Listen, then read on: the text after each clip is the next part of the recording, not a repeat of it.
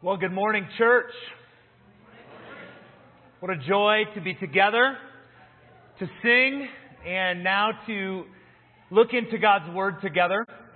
As I was studying this week, preparing to preach this morning, I read something that a pastor named Mark Vergrop said about prayer. Listen carefully. Mark Vergrop said, "What we pray about reveals what we value." What we pray about reveals what we value.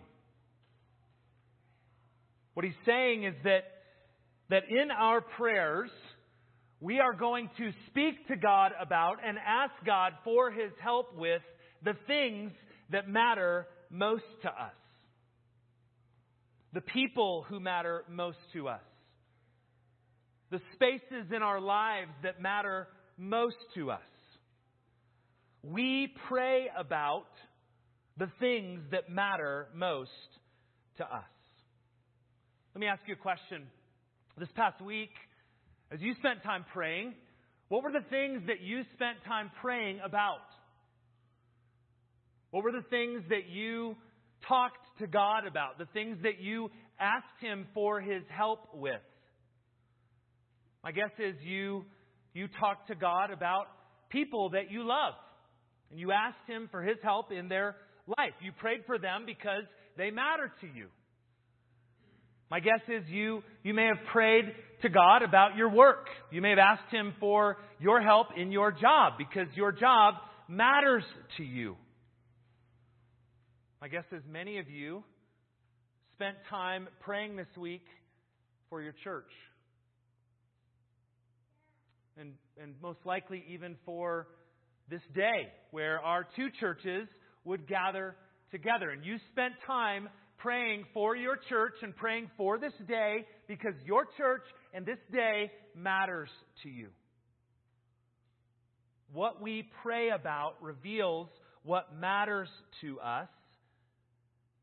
And this morning we're going to look together at John 17, a prayer that Jesus prayed. And what's amazing about this opportunity that we have to read this prayer and hear this prayer and consider this prayer together is that in this prayer, we get to hear what matters to Jesus. What matters most to Jesus. We're going to spend time together this week and next week looking at John 17. And as we do, we're going to see that Christ's glory matters to Jesus. We're going to see that we matter to Jesus. We're going to see that our unity matters to Jesus, that our joy matters to Jesus, that our holiness matters to Jesus. In this prayer that Jesus prayed, recorded for us in John 17, we are going to hear and see that Jesus really loves us. And that because He really loves us, He really wants us to experience His love and to love Him and to love one another and to help the world see and believe that He is real and that He really came to seek and save the lost. Jesus prayed about all these things and they're recorded for us here in John 17. What a gift to get to hear the words of Jesus as He prays.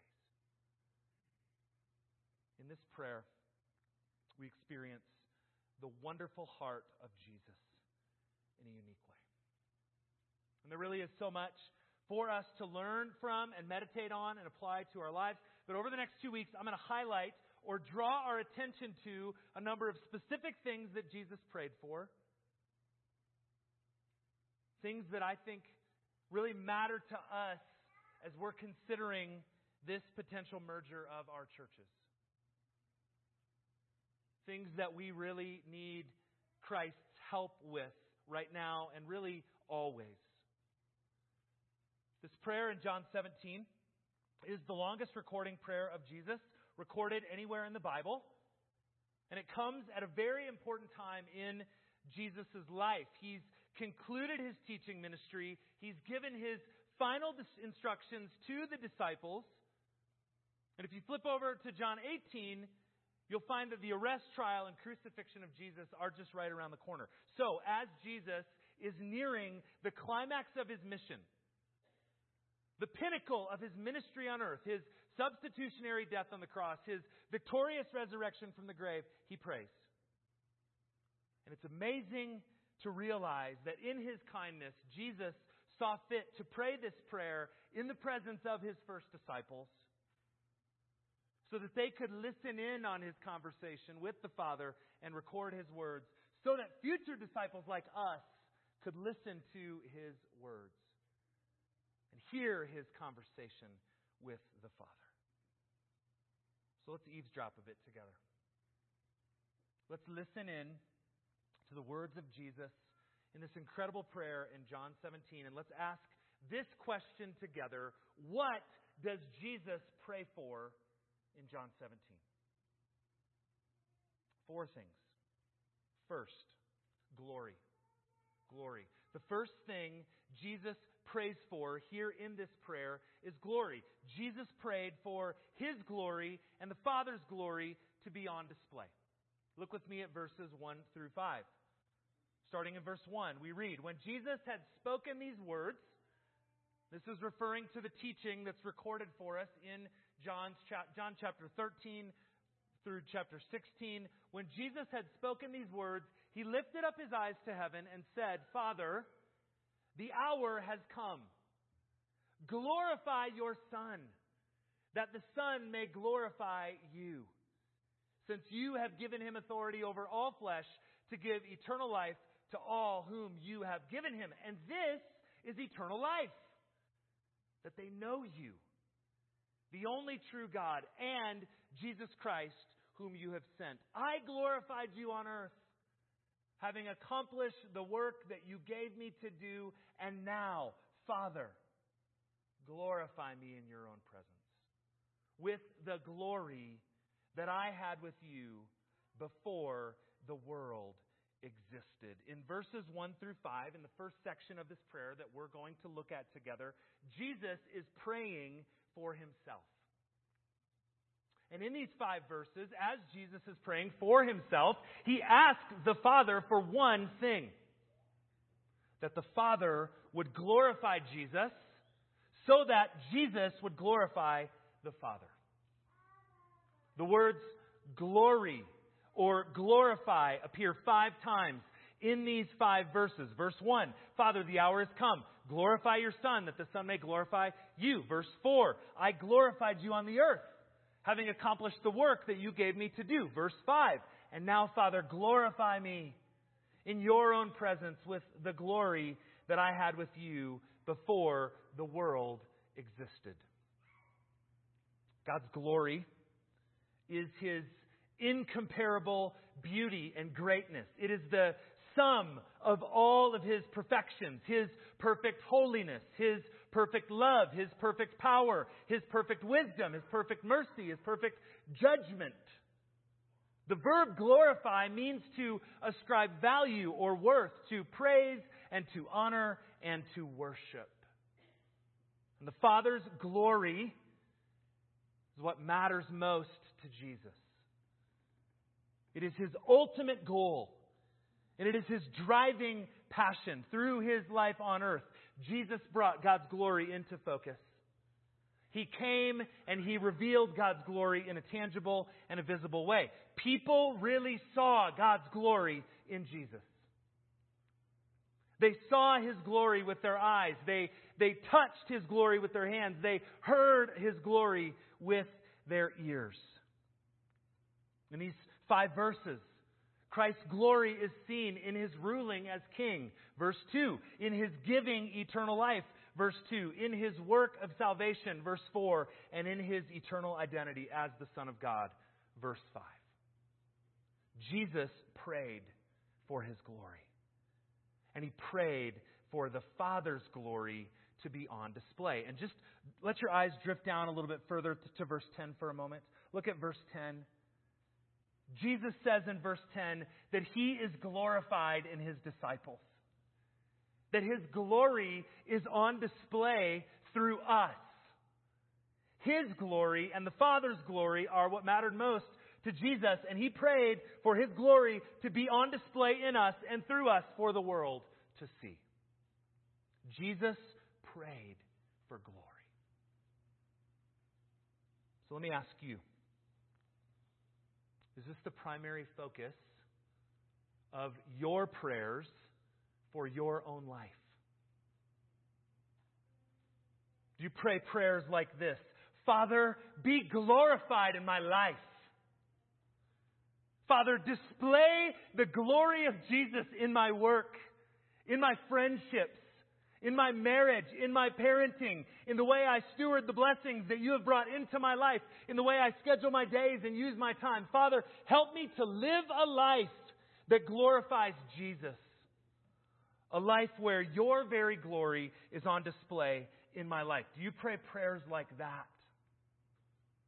Because that's how Jesus prayed.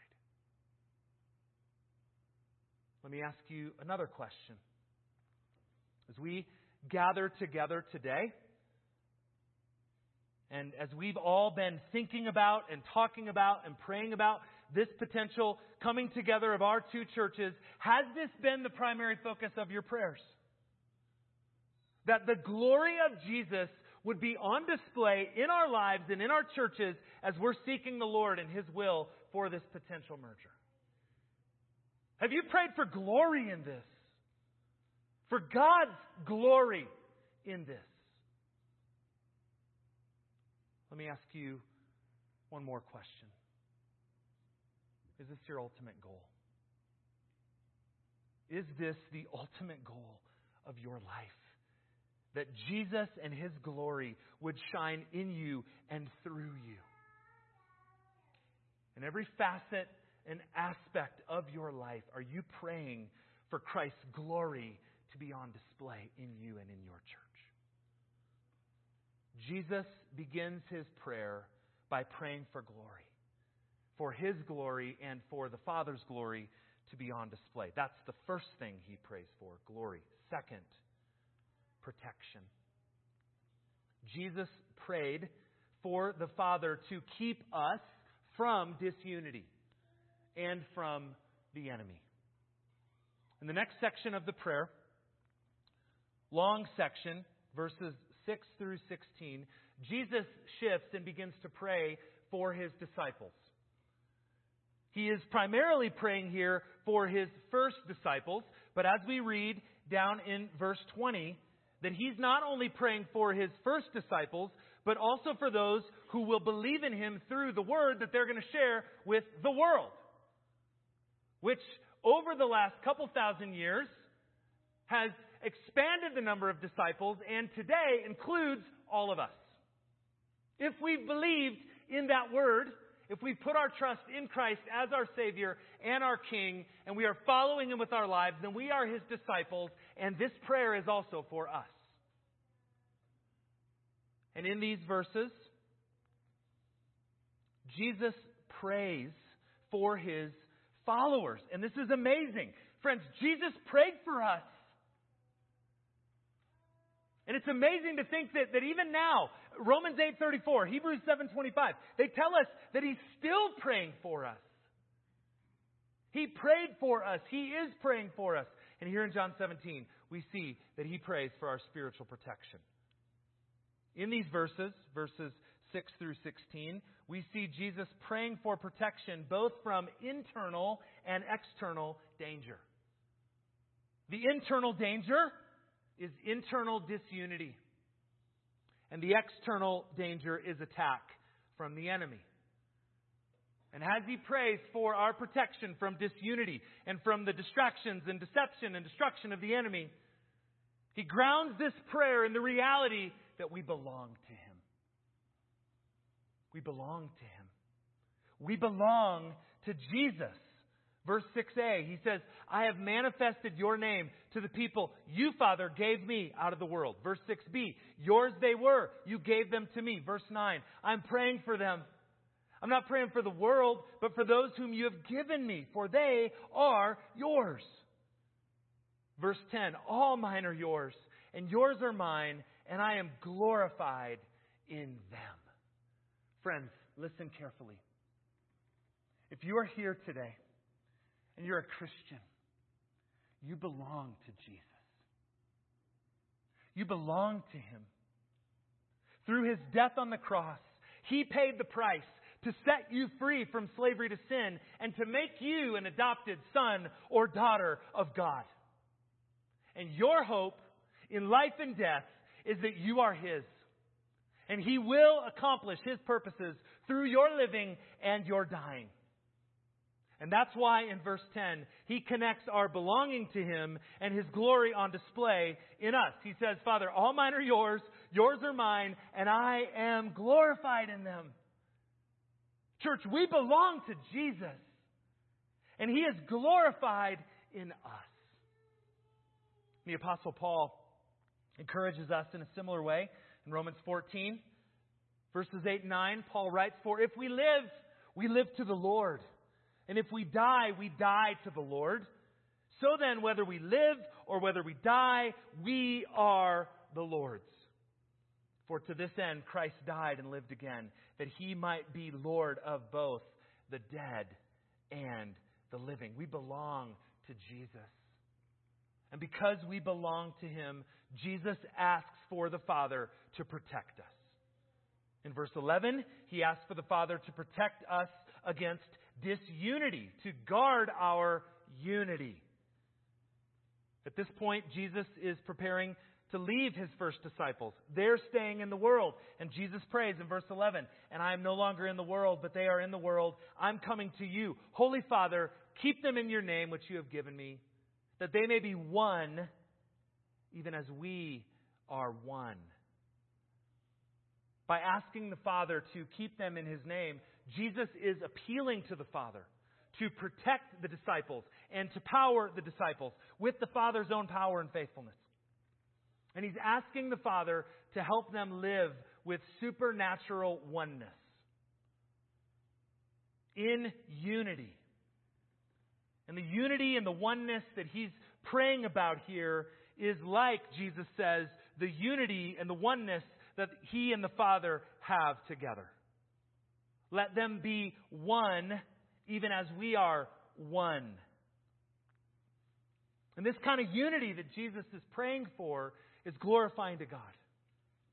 Because it expresses the same kind of eternal unity that Jesus has had with the Father from eternity past now and into eternity future. In verses 14 and 15, Jesus prays for protection against external danger.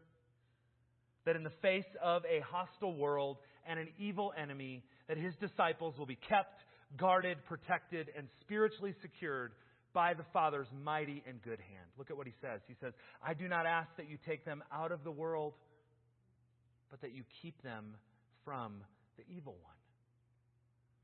And notice, Jesus is not praying that His disciples would be isolated from the world or from tribulation or trouble. Rather, He's praying that they would be protected, that they would be kept, that they would be shielded from the evil one. Friends, we have an enemy. And he wants to distract us and to divide us and to deceive us into living just like the world around us. That's his game. Distract us, deceive us, trick us into living just like the world around us. Why? Because when we're living like the world, the glory of Jesus is not on display in us. He hates Jesus.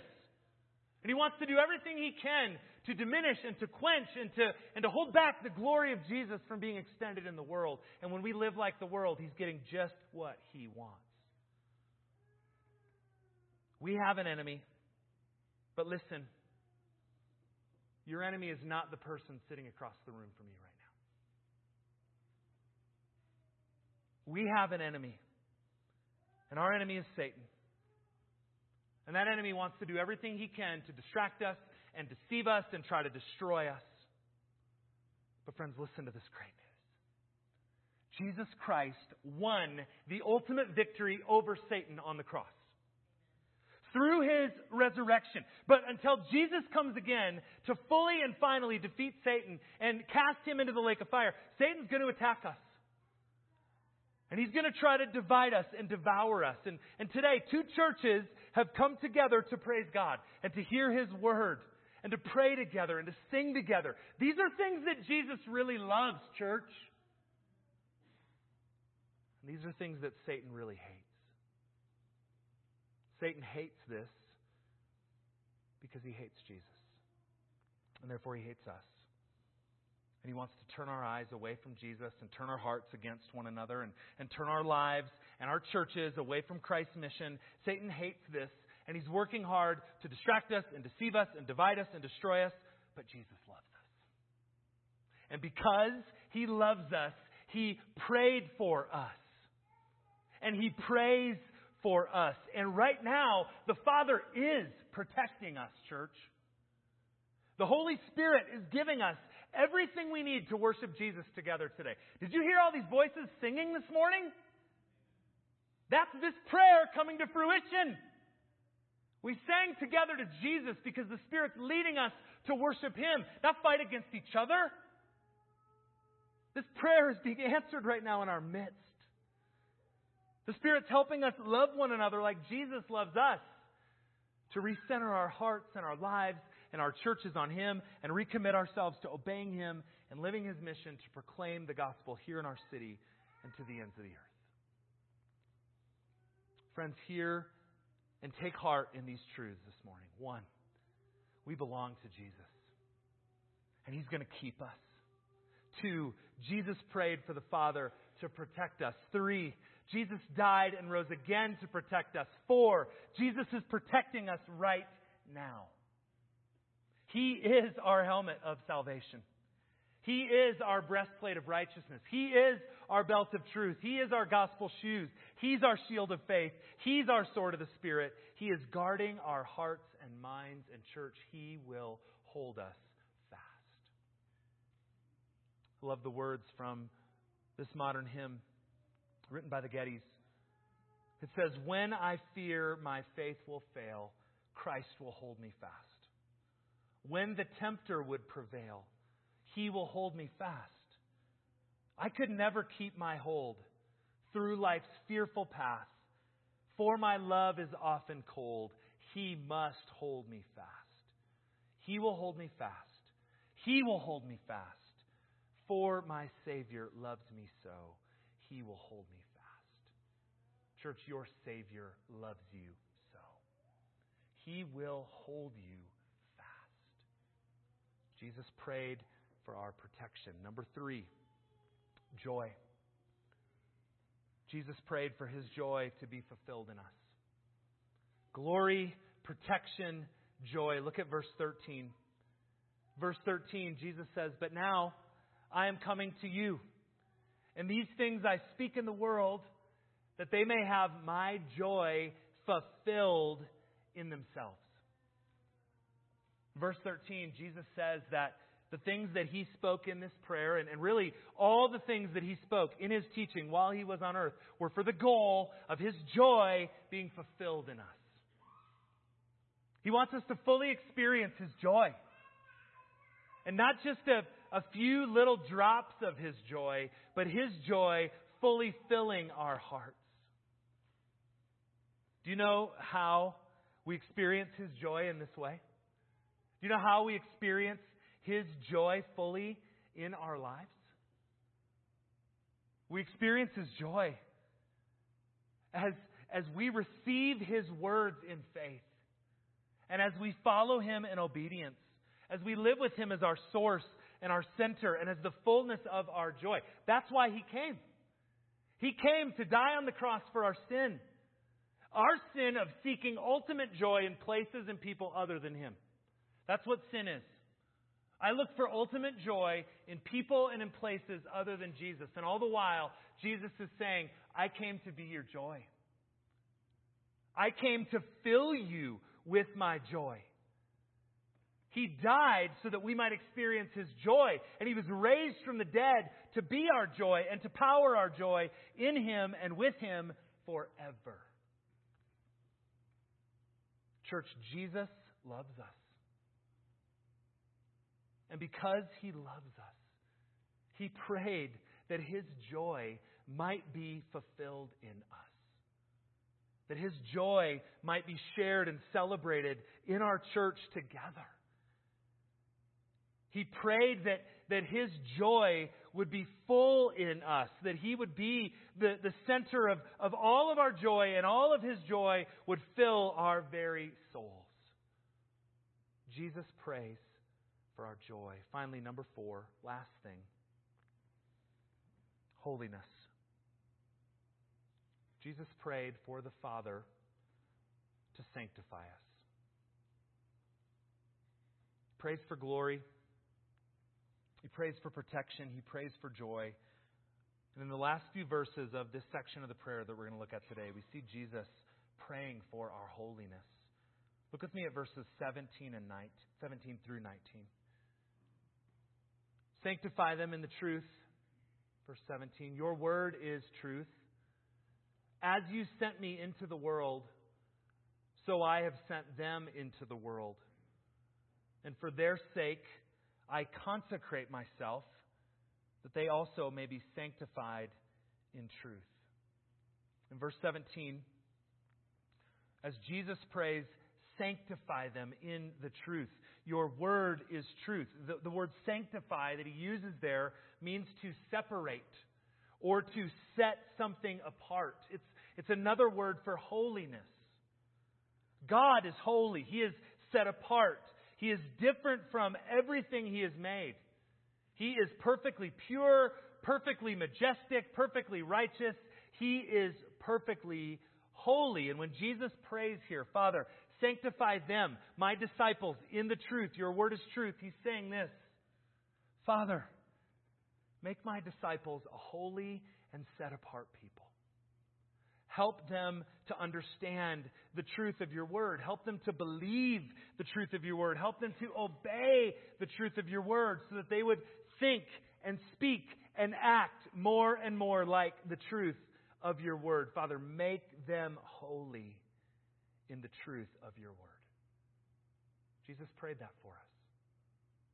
That we would be a holy people.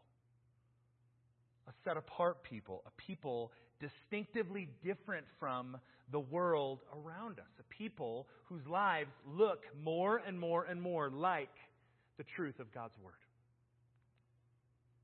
Look with me at verses 18 and 19.